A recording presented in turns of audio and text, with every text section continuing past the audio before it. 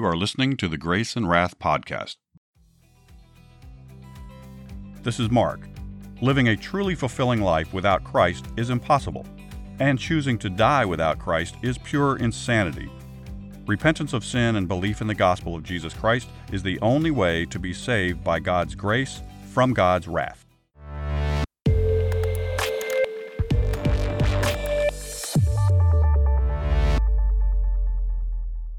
The well digger. Isaac was a farmer while he lived among the Philistines. The Lord blessed his harvest so much that he became more and more wealthy. Eventually, his wealth was so great that the Philistines became jealous. They decided to plug up some wells Abraham had dug. In time, Abimelech asked Isaac to leave their country. He said, "You've become too powerful. We feel you're a threat to us." Isaac moved to another valley, and his servants unplugged some of Abraham's wells. They also dug some new ones. Suddenly, they found precious spring water. The herdsmen in that area said, "That water belongs to us," so Isaac's servants went and dug other wells, and again found water. Again, the herdsmen said, "That's our water." They went to another area and dug some more wells. This time, no one argued about the water they found. Isaac said, "Finally, the Lord has made room for us. We can now prosper at this spot." He called that place Plenty of Room. Abimelech and the delegation from the Philistines went to Isaac. When he saw them, he said, "You sent me away in anger, so why have you come to me now?" Abimelech said, "It's clear to us that the Lord has been with you all this time. We want a treaty with you. We were good to you when you lived among us. Yes, we sent you away, but it was in peace. Now let's agree that you'll treat us the same way and won't harm us." So Isaac prepared a banquet, and they all ate and drank together. The next morning they each gave an oath that they would live in peace with one another. As Abimelech and his delegation left, servants came and told Isaac about their newest well. They said, "We found water."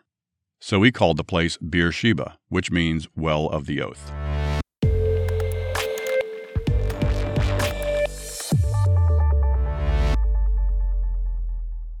Isaac was content to stay in place and farm some of the land.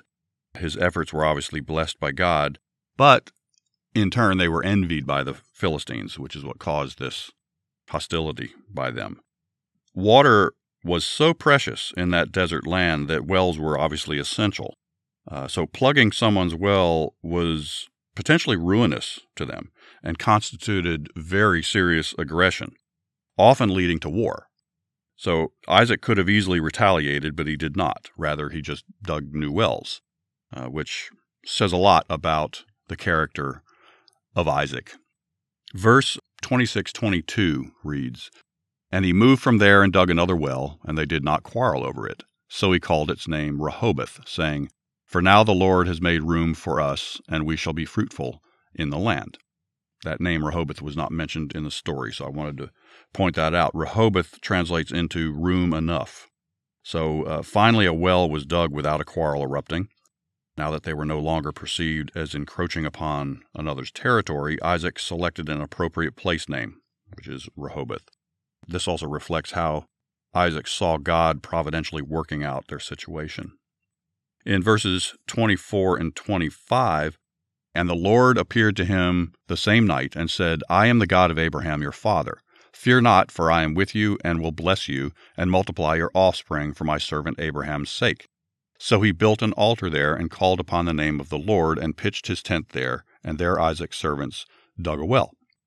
This abbreviated reaffirmation of the Abrahamic covenant was designed to calm Isaac's anxiety at facing enemy quarrels and hostility, and to assure Isaac that he had reasoned rightly.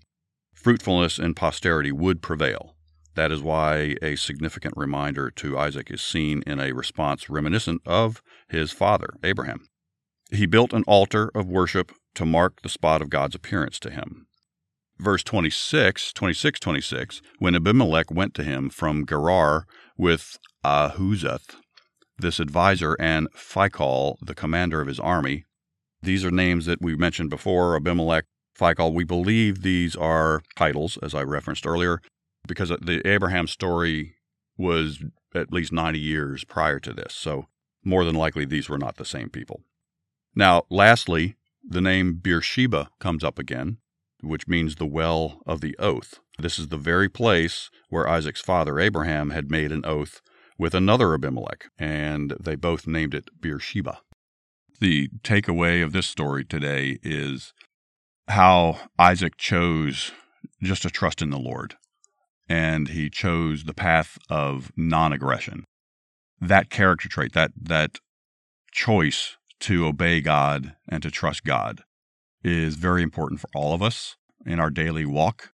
And if nothing else, the lost world can hopefully see that in us, hopefully make a positive impact on those that see that. If you haven't already, I encourage you to heed the Lord's call, turn from your sins, believe the gospel, and receive the gift of salvation that Jesus is offering you right now. If you like what you're hearing, please like and subscribe to the program, and please consider giving us a good review. It really does help. You can also find us on Instagram and Twitter at Grace and Wrath, and on the web at graceandwrath.com. Thanks for listening. This is Mark signing off for now, so ride hard, pray often, and talk about Jesus wherever you go.